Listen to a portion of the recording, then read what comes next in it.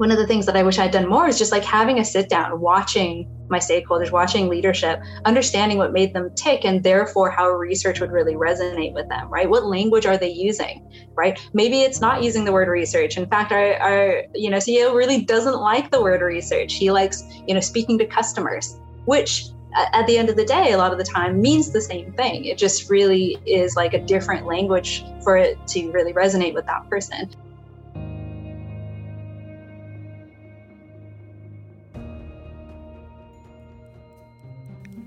Welcome to the Human Insight Podcast, where we help you bridge the empathy gap to bring you a valuable, new understanding of some of the most innovative ideas and trends shaping the future of business and customer experience.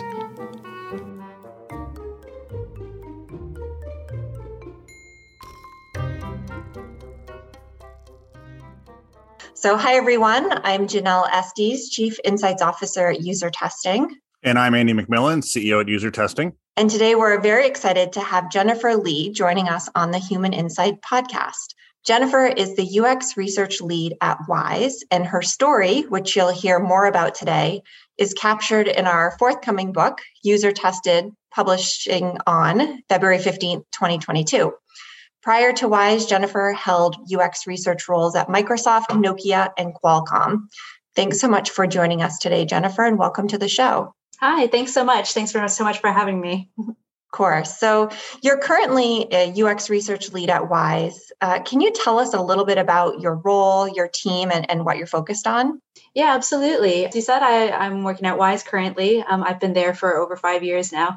I actually joined as their first ever researcher. So it was the first ever qualitative researcher that Wise ever hired. Currently, I'm working on a product called Assets. We just released this recently into the UK and will soon be doing so in Europe and other parts of the world. It's a financial product that looks to change how you hold your money. So if you think about the way you hold your money in a bank account, it's usually just in cash.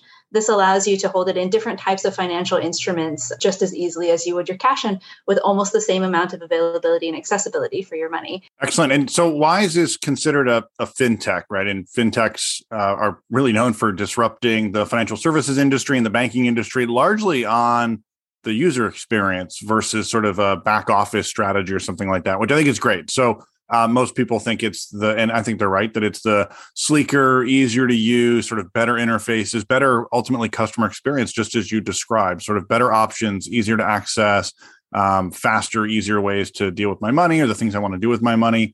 What are your thoughts on that? Like, what role do you think the user experience specifically plays in both attracting people away from traditional banking models to some of these new fintech models, but also retaining people and keeping people in those? I know when I find these new kind of fintech options, I tend to stick with them. What role do you think the user experience plays in that attracting and retaining of those folks?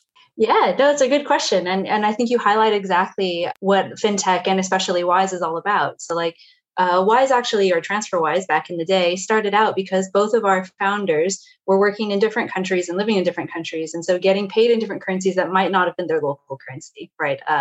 So for example, one was living in the UK, but getting paid in euros. And they found that the traditional banking system just had such a terrible experience for them, right? They were trying to live their lives in their various countries, transfer money back and forth. And what they ended up doing, which is also something that I personally did, which was really funny, is speaking to each other. And because they both had bank accounts in the various countries that they needed to have money in, made trades with each other, right? It was basically like transferring between friends. And so the money never crossed borders. And by doing that, then they could have a much cheaper solution, a much more convenient alternative, and one that still felt very safe, right, as far as an experience goes. So that was actually the impetus for Wise being created, which was like, we know that the banking system doesn't make this convenient. It's super expensive. It's very cumbersome. It's very slow. And it's hard to use, right? It's very inconvenient. That's what the basis of Wise was. That's what our first product was. It was the Send Money product. And from there, it's just been about how do you make the experience of finance better, because it was so broken. Well, maybe still continues to be a bit broken. And as far as your question around like retaining and getting new customers in, a lot of customers now especially are so much more aware, I think, of when things are inconvenient, right? You look at people trying to install new apps on their phone and they're just like, oh, this is so frustrating, right? This onboarding experience is awful. And that's enough to get people to churn now because they're so much more exposed to both good and bad experiences. And so yeah, the experience becomes, I would have to say, super important for products to succeed. Like on the one hand, there's how much do you need to use it? Sure, there's going to be a necessity element that, if there, especially if there aren't other competitors on the market, you're going to have some kind of lead with. But as soon as there are others out there, right, that do a similar function, if they do it well, that's when retention and everything else starts to drop unless your experience matches up. There's an amount, of course, that is around brand loyalty and other things like that, which is also very important. But I would have to say the user experience becomes paramount to keeping customers happy and with your product over the long term. Yeah, and I like how you, and we talk about this sometimes, how the experience is now often compared not just to other sort of sector industry related experiences, but sort of everything else on your phone or your iPad or whatever you're using. It's like, why is it hard to do this service when these other services are so easy? I also really like in your example, I love stories where there's a solution that involves technology, but then it doesn't actually solve the problem. So people behave differently to solve the problem. So I like that your initial story is people had figured out some way around the weird problems and costs associated with doing this. And what your product did was really sort of embrace helping fix that and sort of like get people to have technology match the way that they were solving the problem already, which is great. My background is as a product manager, so I love questions about how UX research teams and designers and folks that care about customer experience so much and get this feedback from users work with product organizations, sort of broadly, both product managers, but also engineering teams and others. Can you talk a little bit about coming on board as that first UX research person in the organization, and then like how did you connect with the product teams and actually work with product managers and the product organization broadly? Yeah, good question. I'll have to go back to my memory logs when I first joined Wise. The first product actually that I worked on is probably our biggest one now, which is the multi-currency account, then called Borderless previously. That was the exact first project that I worked on actually, which was huge, which was amazing. They had been working on it for a couple of years by then, getting that back end working, the complex banking and development systems that need to be put in place before you even look at the UI. And one of the things that happened was because there wasn't a lot of research. Obviously, there was no research resource before I got brought on, and design was a much smaller team then. There hadn't been a lot of experience design put into it at that point, right? It was an idea. It was how do we technically make it work, because we know where we want to go with it. So being brought in, the first things that I did was like just discussing with the team, right? Like, where does this come from? What are the problems we're trying to solve? Getting a lot of that background context.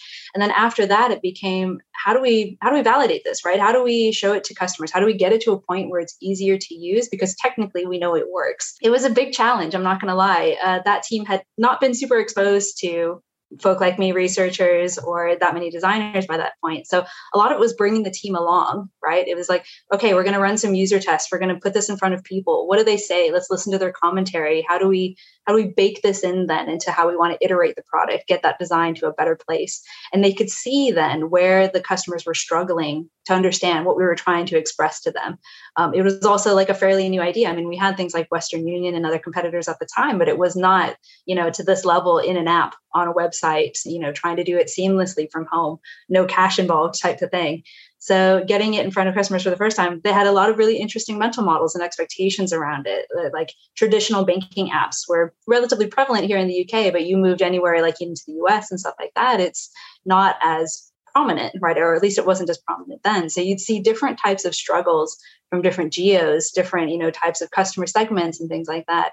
And just bringing the team along, showing them where the customers were struggling was enough to get those discussions going and to get people to believe that like the experience and the design around the experience really mattered. And beyond that, it was kind of like a freight train, to be perfectly honest. It was just like, oh my gosh, we see now where people are struggling. Okay, let's change the CUI, which we hadn't really thought about very specifically from a customer point of view, and let's change it. We got more designers onto the team, right? Like, again, it just like kind of exploded from that point on, which was awesome. And it was great to see. Yeah, sort of a seeing is believing kind of moment, right? As people go, oh my gosh, we need to go fix that. Yeah. Absolutely. Absolutely that. And it was great because like people at Wise, especially that product team that I was working with, were very open to this thing, right? They didn't know what research was. So a lot of what I then did also was like a call to banner of just like, hey, let's run some research 101 sessions. Let's get this training out there. Like, let me make you more aware of what research can do and what kinds of questions it answers and how this is valuable to you as a product team.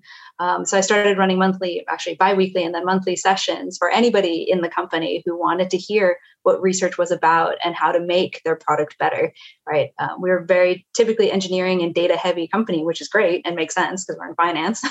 But beyond that, we all know that experience makes that much of a difference, just as we were talking about earlier. From then on, it was just easy to get people to listen, even just like, what's research? What is that business? And then they come in and be like, oh, I could see how this applies to my work. I can make it better. And then, it just took off like wildfire. It's great to hear how, you started as a single researcher and you sort of brought the team along. I love how you sort of almost showing up in their world, if you will, and showing where you're relevant and where you can help them be better and make more customer-centric decisions. And it sounds like your team has grown and you've also moved to this model of not just taking all the research on your own or having just your team do it, but you've also been thinking about and actually doing the empowerment of other people at Wise. This is something that we actually talk a little bit about in the book. And so I was wondering if you could share with our listeners what you did and how you went about empowering people beyond your team to talk to customers and gather customer feedback. As I mentioned, one of the things that I started doing was running those Research 101 courses, right? A lot of it was just getting people to an awareness level where they even knew that research existed. Since it hadn't existed beforehand, it was a very just like, let me define some different things for you. What are different methodologies that we use? What are different question types that we can answer with research versus quantitative data, which is also very useful, obviously, and very informative. And they were much more familiar with that. So a lot of it was making analogies to things that they had done and just being like, this is how this layers on top of the things that you already know to make it even better. So I did those types of classes. I also did training. So one of the things I needed to do and do quickly, especially when it started to catch, was scale, right? Scale whatever research that we were going to be doing as a company. Me being a singular researcher meant, obviously, I was not going to be involved with every product or every project that needed research. It's unfortunate, but there's only so many hours in the day, and being one person, that wasn't going to be likely. So that's when I brought on tools like usertesting.com and other ones, where it was very clear that I'd be able to get a lot of people onboarded onto this. It wasn't going to be super difficult to use, and they'd be able to get to a very specific level of research on their own. A lot of it beyond that is like training how to use the tool, but also question writing, right? There's a lot of qualitative aspects to writing tests in the right way, making sure you're not biasing it, stuff like that. So the Research 101 trainings kind of evolved to be, okay, now that you know what research is, here's how you can make better quality research on your own, even if you don't have a researcher, right? Democratizing different types of methodologies that can be adopted by everyone. Obviously, this has its limitations, right? As researchers, there are many types of research where you definitely want a dedicated and much more highly trained researcher on the team. Anything to do with generative research or discovery research, right, goes much harder into. So it's much harder to train somebody to do that, especially very quickly. But getting to the point of like usability testings or different types of validations, we could do that very easily through these scalable tools, which was fantastic. And that enabled a lot of teams to just get over that initial hump, I think that initial bar of even just testing what they've made. And that already makes the product so much higher quality, right? It doesn't take much to be able to speak to a customer and be able to see the problems that they're having, and then therefore make your product better based on that feedback. It's super interesting to hear how you've approached it and how you've, pulled others into this process of getting feedback on designs, on ideas, on concepts, and really giving them kind of the keys to the car, if you will. In addition to empowering people to talk to customers on their own and to get feedback on what they're working on, what are some other ways that you've been working at Wise to build sort of this shared understanding of your customers? So maybe it's other things that you might be doing that help bring to light who your customers are. Beyond, having different roles actually talk to customers, like would love to hear just a little bit more about how you're perhaps consistently sort of evangelizing the customer throughout Wise. So yeah, there are a couple different ways. One of the ones that I've been doing recently, actually, with my team is doing watch parties. So I'll be running research on something that we're very interested in finding out more about. And because of the way that COVID obviously has affected the way that we do research, we used to do a lot more in-person research as well as having remote research. Like it was a double whammy, and you could get the different types of experiences and different levels of insights based on the different methods you use. Obviously, with COVID, that all kind of got put to a stop. People aren't going to the office. We don't want to put any participants at risk seeing them in person. So it's been almost all done remotely. But what that means also is the way, especially with Zoom meetings and other maybe tools that you might use, is that people are very aware of who is on the call, right? It becomes less of you can watch the participants behind a double-sided mirror, or even the way that we set it up, the way that I set up at the office was we would be dialed into a Zoom call and that camera would be running, but we would have watchers in a different room, right? So they were completely not visible to the participant. The participant could have a much better rapport and a better conversation, more private conversation with me or whatever researcher is doing the research. But now, unless you have a little bit slightly more complicated tooling, the participants are very visible, right? And that usually sets sets participants on edge a little bit, right? It's no longer I'm having this private, nice conversation and I can feel like I have that rapport and maybe get into things that are a little bit more sensitive, especially things like finance. So what I've been doing now is recording the sessions and then having these watch parties with my team, right? So we can have time to watch it over, discuss it then while it's happening, do those types of things. And then other members of the team will be able to see and discuss the same things that they've watched together. It becomes really deep discussions. Like, it's really nice. It's not just one person's point of view or anything like that. Suddenly you can have this shared experience. And that works the same with user testing videos, right? Same thing, if we send out a remote test like that, we'll have watch parties then to watch the videos together, to do group note taking and group think right at that time in real time. And then from there, the team, we can, make our JIRA tickets, we can put stuff on the backlog, we can immediately start actioning things. So that's one of the ways that I've been doing it recently that I found really enriching. A couple of the other things that have come to mind recently to me is a lot of researchers say that they want to be, or they are, the voice of the customer, right, for their team, they're like the representative of the customer. And I think that's super important, and it's good to have that. And you need to have those quotes, those other things. But I also think it's about the needs of the user, right? The needs of the customer, the lifestyle, the context of the customer and the participant that makes that difference. So it's not even just evangelizing the voice and the quotes. It's also the behaviors, the lifestyle, right? The contexts in which you're going to be building these different products. So that's another thing that we've been bringing in a lot more, which I found super enriching as well. Yeah, I love that. It's sort of like kind of building out the perspective to be more than just the voice, right? And like you said, to the other elements that actually make up your customer. Your example too of the watch parties is great. I find it fascinating when I do those types of activities, how everybody sees things a little bit differently.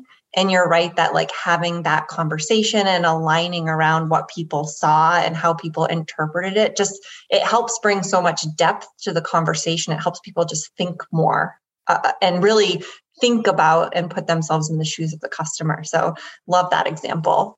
I was going to say, it especially is nice because you can see team members building off of each other. Right. Yeah. So it becomes, like you said, everybody's slightly different, nuanced observation of the thing, but also it's just like, hey, this thing, oh, wait, I just remembered this thing, whatever. And that discussion really snowballs just from, having watched 5 minutes of a customer doing a thing or talking to a researcher. That's all it takes to get that ball rolling in a much more productive direction. Kind of going back to early days, you're the single researcher that came on board. You've now sort of built a team and you've built this practice across WISE and people have adopted. But I know joining as a single researcher probably wasn't always this way where people were so sort of into this, right? I think in previous conversations and in some of the other work we've done with you, mentioned that you were a very kind of data-driven company in the early days. So curious, how did you go about sort of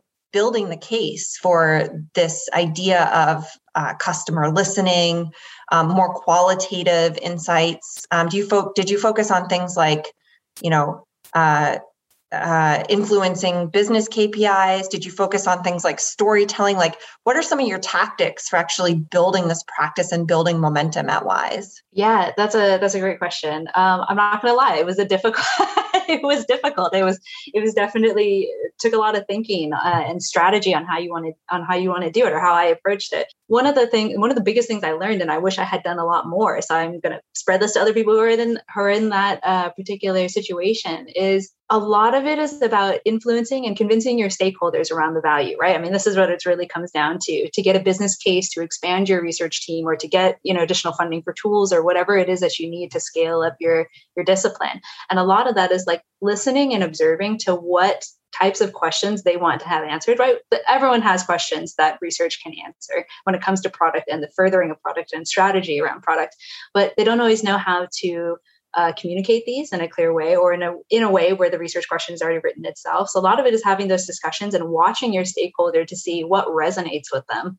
right? What questions are they already curious about? They're up there for a reason. They're leadership for a reason. They've got thoughts and plans and strategies, right? In order to know which strategies or plans that you would want to influence with research, right? Bring more insights in with research. You have to know what those are first. One of the things that I wish I'd done more is just like having a sit down, watching my stakeholders, watching leadership, understanding what made them tick and therefore how research would really resonate with them, right? What language are they using, right? Maybe it's not using the word research. In fact, our CEO really doesn't like the word research. He likes, speaking to customers, which at the end of the day, a lot of the time means the same thing. It just really is like a different language for it to really resonate with that person. So yeah, getting down to the same language, getting down to the questions that they're really interested in, assuming that they are things that you can answer with research and that are good research questions at the base of them if you dig and rewrite them a little bit, right? A lot of that is really important to getting that influence, getting that resonance with your audience, whether that be leadership or beyond. I was just really curious about how you sort of built the case for UX research within Wise and how you built that momentum over time. Well, first off, it started out, obviously being hired in the first place meant that somebody already in the company believed in research or some degree of research. They knew what they were missing enough to be like, okay, we need to have a researcher in here. Bringing me in then and being able to do it is like, okay, let's make enough case studies through the work that you're doing in order to show the value of this happening. Yes, it did definitely depend a lot on like showing how KPIs got moved, right? Different business metrics were moved based on research. So for example, the MCA product that I spoke of earlier, the Borderless, the multi-currency account, a lot of it was just like, okay, we're going to release this in a beta. How do we show the impact of research going into a beta, right? Okay, let's get a benchmark. Let's do some testing. Let's iterate that design. Let's show how this pushes the numbers, right? Conversion numbers, amounts of money held in the accounts, these types of metrics, which are key, right? Like every team in Wise has business KPIs and also team quarterly OKRs that they set. So knowing what your team is looking for, what your team's looking to push is really good as a guide as well to get research into those places to push those things. I'm trying to think more back. This is such a long time ago. How did I get to the case where it was like that? Oh, obviously, as I started to ask for more budget for things like scaling tools and stuff like that, it became very apparent that one person wasn't going to be able to do it. So it became a very natural discussion of just like, okay, I've scaled as hard as I can within the tooling and the budget that I've been given. At a certain point in time, one person doing this is not going to be is not going to be enough. So just being able to say, okay, let's hire our next researcher. This is the opportunity space where they will have the most impact, right? So identifying the areas that they would already start to make impact and being able to split it. So the way that we split it, for example, was between the consumer and the business product. We knew that there were these two large pieces of our product that were very different segmentations of customers. And we wanted to ensure that they were given their equal time in the sun, right? They're both very important products. So I was like, okay, I will focus on consumer. Any second researcher that we hire in, let's get them into business and make sure that that starts to get the focus that it really needs to push. And that was actually a fairly easy argument to make because we knew that business had the potential to be huge for our business KPIs and metrics, right? We knew the opportunity space. We had done some opportunity sizing, and it was just like, by not looking at this part of our product, we're shooting ourselves in the foot, right? We're never going to get to the point of our mission, which is to have fast, easy, and hopefully almost free, transfers and money movement around the world. It's like, without this, we're not going to make it. So then it became about that. And then it's easier and easier to see as one person starts to look in one area, like I was in consumers, like, okay, these teams are the ones that are missing things. This is where research could make a huge difference. This is how we'd push that KPI if you had somebody there. And then in business, that's what that researcher did, right? And then it became kind of a cascading effect of just like, okay, get in.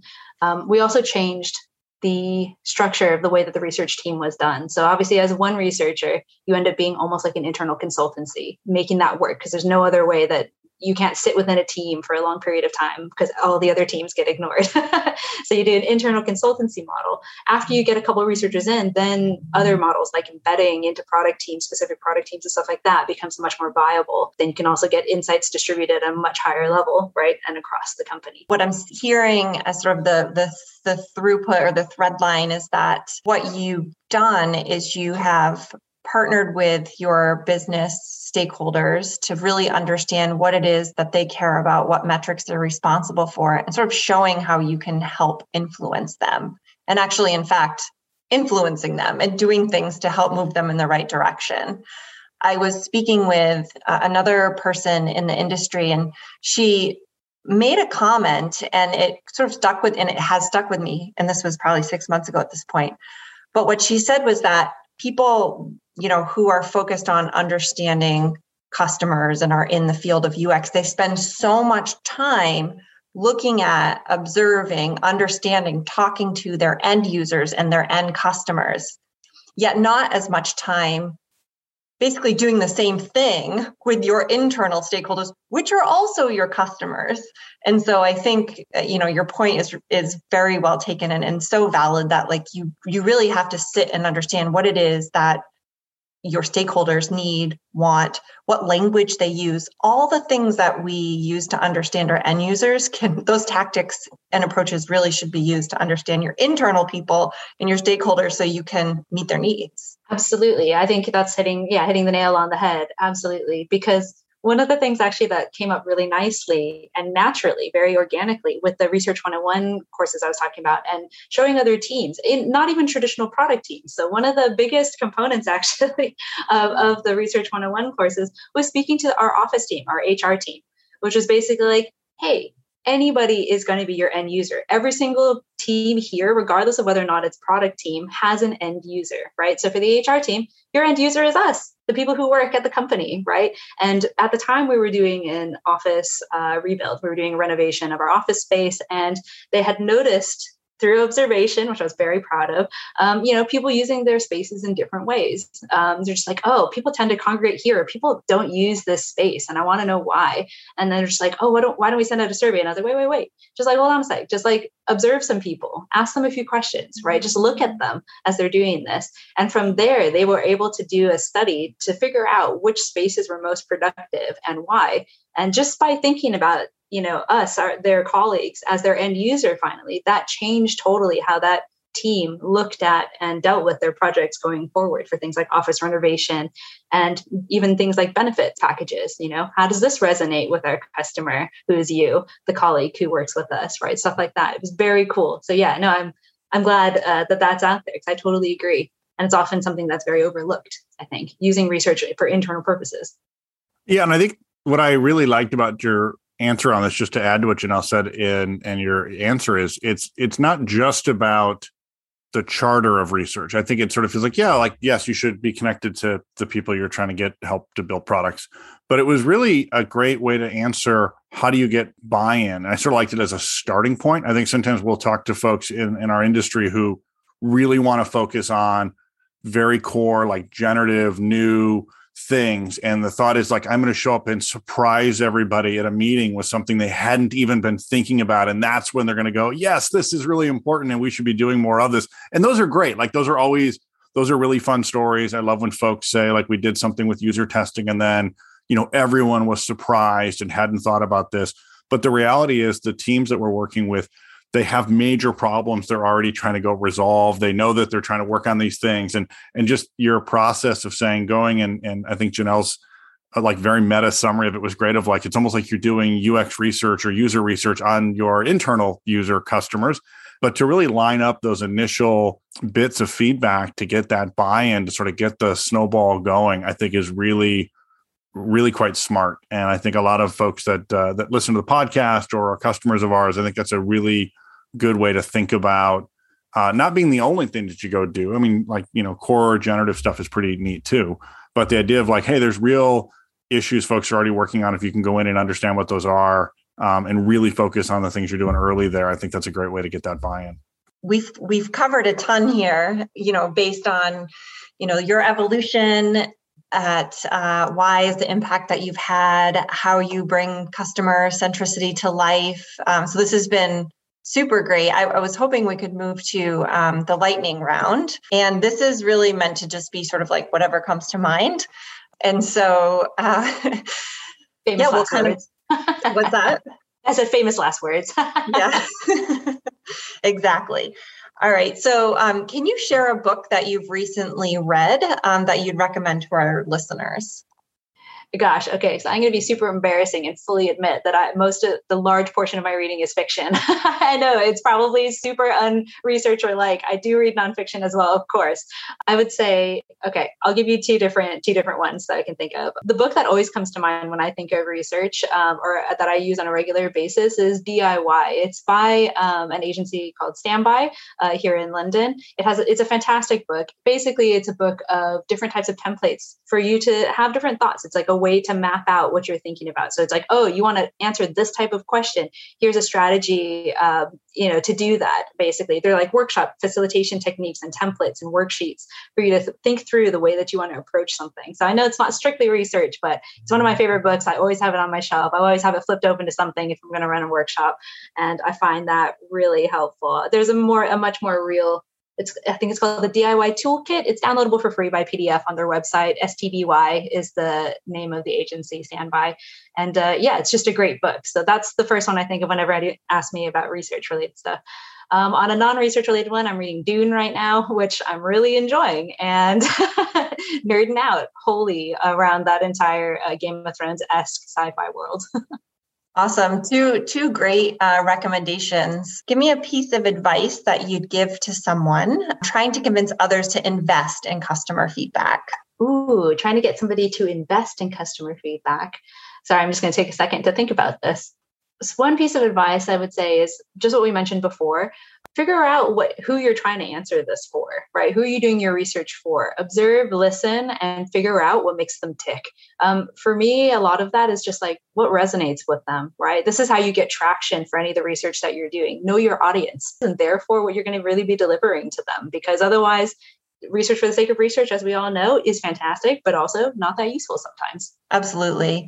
Can you also share perhaps a recent great experience that you've had? Could be anything in your recent day-to-day life. So maybe share that and what made it so great. Sure. Yeah. The first one that I could think of, because it only happened yesterday or something like that, is I was adding a new payment card, a new credit card to my Apple Watch. It's not something I do very often. There was only one card on there before. I used that card very often, right? Or I use my Apple Watch to pay very often. But it had been a long time since I'd set up that initial card. So I was like, okay, we'll see how this goes. Giving some side eye to that situation, not expecting it to be really smooth. But then I did it and it was super smooth. It was like the smoothest thing I've seen in a long time. It amazes me because I used to work for Nokia where things, were a lot more wired, right? Like it was like back in the day, things took some effort. Now it's just like, I want to add this card. Cool. Camera turns on, scans the numbers in. Don't even need to input anything myself. That gets put in. I put in security code, fair enough.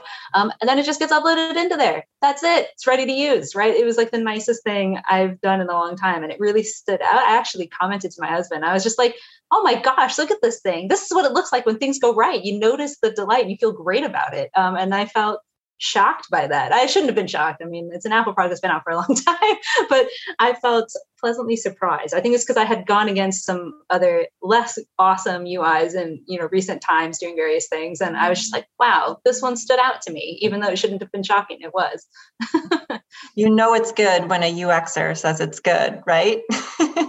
Yeah, please don't quote me on that though, because now I feel like everyone's going to be like, oh no, Jen's wrong. That Apple Wallet ad is terrible. But at least getting into the Apple Wallet was really easy. Adding it to the watch was a similar process, which some might say was redundant, but I didn't find it too cumbersome. All things considered, thing took me less than 15 seconds to do.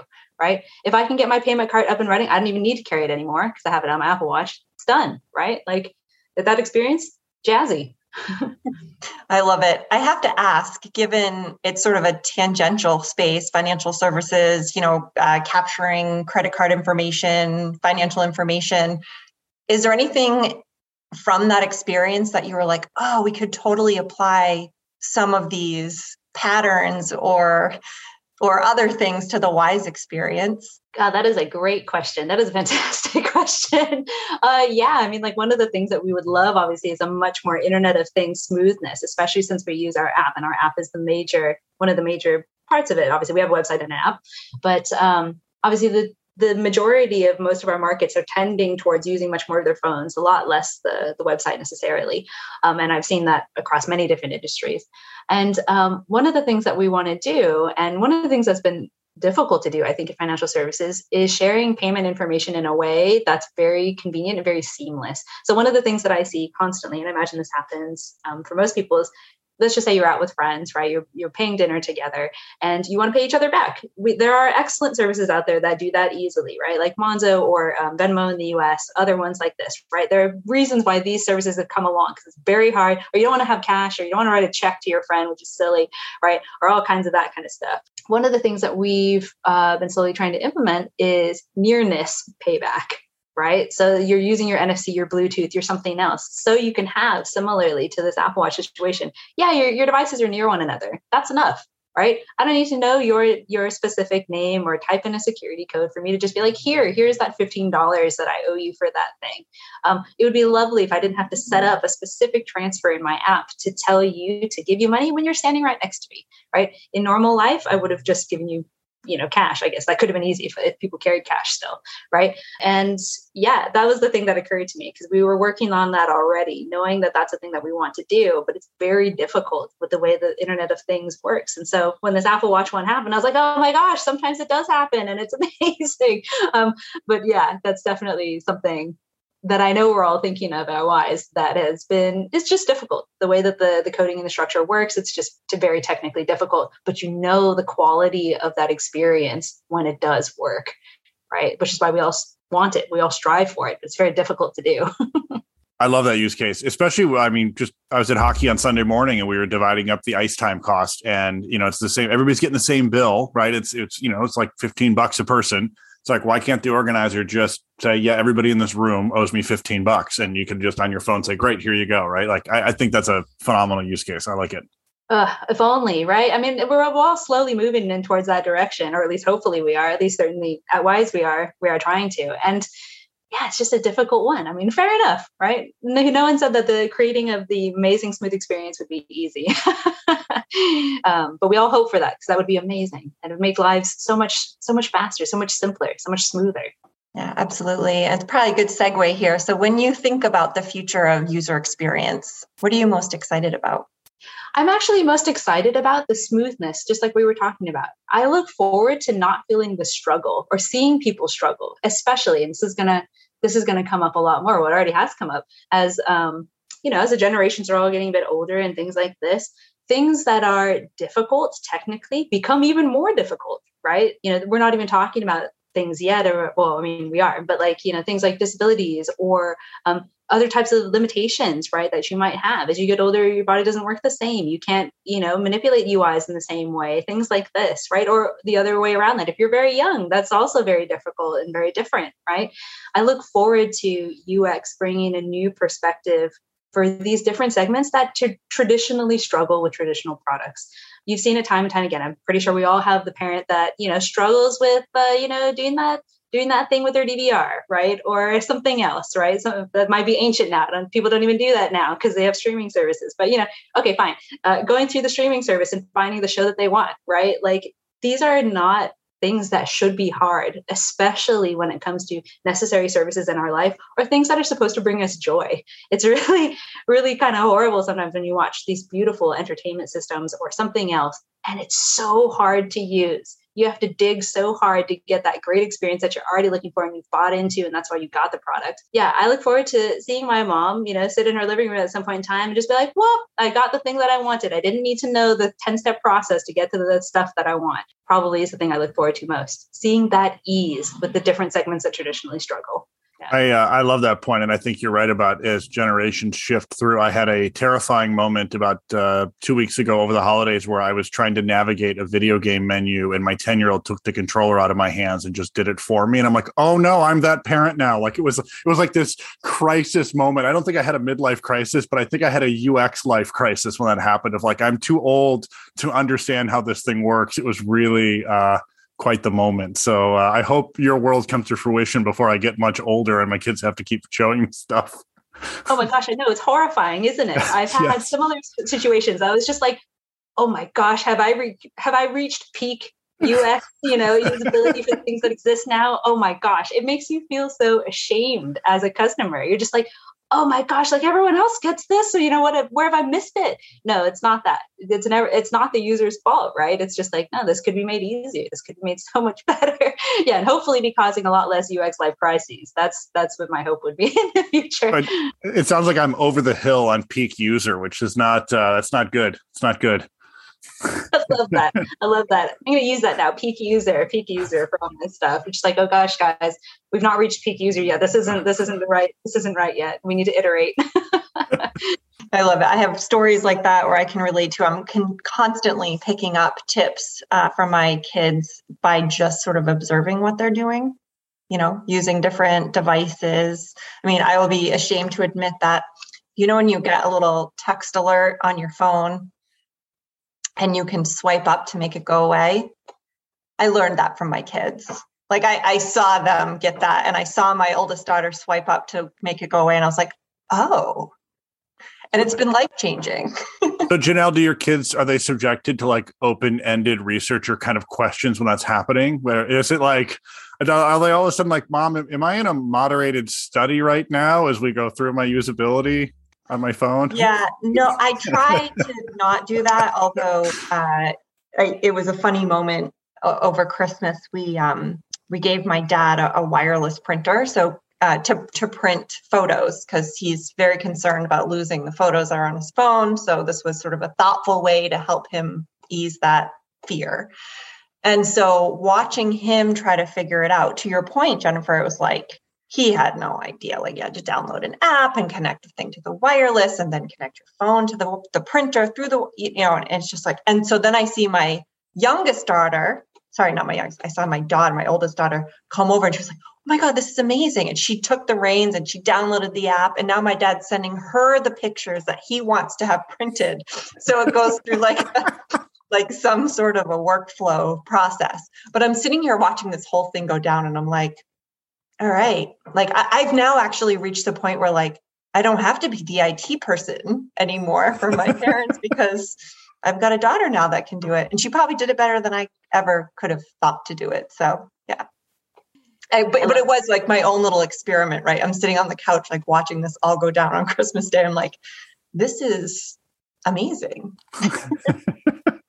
Yeah, on the one hand, it's super empowering, right? Like you see the younger generation be so much more adept than any other generation before it. Because like, this is going to age me pretty badly, but like when I grew up, people didn't have phones. We didn't have phones until very late in life, like probably college or uni, or, that era was when people started to get phones, mobile phones on their own that actually did things, right? So, first camera phone, maybe second or third year of college, right? That kind of thing. I remember the difference, the evolution that happened when things like UX started to really make a difference. Right before, it was just like, I don't know, you're gonna have to figure it out. You want to use that thing? You just need to put in the effort. And there's some beauty in that as well. Like I totally love that people struggled through it and then felt real ownership around, mastering something and getting to it. But our industry is changing, right? This is what UX is all about. It's like they don't need to have that struggle, that frustration, that really awful mental load that we give them if we don't need to. And as things started to get easy, I don't know, I'm going to sound like an Apple fangirl. I'm not, but like, the iPhone came out, changed things dramatically on how we think about design and UX and stuff like that. And there's other better examples that I'm not thinking of off the top of my head, but basically you can see that evolution. The kids nowadays, right, are much more adept. They're tech natives or whatever we call that segmentation now, where it's like, no, they already understand what that is. You can touch stuff. It has a screen. It's going to have, a bunch of boxes that you can press on and it makes sense. And seeing that gap basically through the generations has been really interesting, especially with the evolution of UX. right? You have people who like, I guess like the way that I look at it, because I don't want it to sound like, oh, okay, only the newest generations will ever get the newest UX ever. I don't think that's true. It's just that different generations had different types of UX experience and UX expertise, right? If you look at the old generation, you give them something purely mechanical, they will do things that you will never even knew were possible with those things, right? It's just that the UX and the mechanisms, the way that we manipulate what we see and do in the world has just changed. That's all. It's just the UX, what UX means, what experience means has just changed over time. And for now, like right now in our current era, it's about convenience, about seamlessness. It's about, getting that stuff done. But if you don't have that background, it becomes very difficult. All right. Well, that was probably the longest lightning round we've ever done, but that was fun. I'm glad we extended that. There's some fun stories in there. Thank you so much, Jennifer, for joining us today on the podcast, for being included in the user tested book. We're thrilled to have you join and love partnering with you and your team at Wise. Perfect. No, thank you so much for the invite. I'm really honored. This is my first ever podcast, so this will be a really interesting experience. It's been very pleasant. Not that I expected it to be stressful, thank goodness, but it's just, it's nice. And I really appreciate you sharing my story as well. Really excited for that book to come out so I can read the rest of the chapters, see what other people's stories are like. Awesome. Thank you.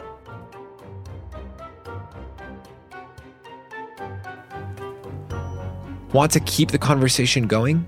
You can visit our podcast hub, usertesting.com/podcast, and check out past episodes. If you haven't already, don't forget to follow us on Apple Podcast, Spotify, Overcast, or Google Play, so you can never miss a good episode. And if you enjoyed today's show, please share it with a friend or leave us a rating and review on Apple Podcast.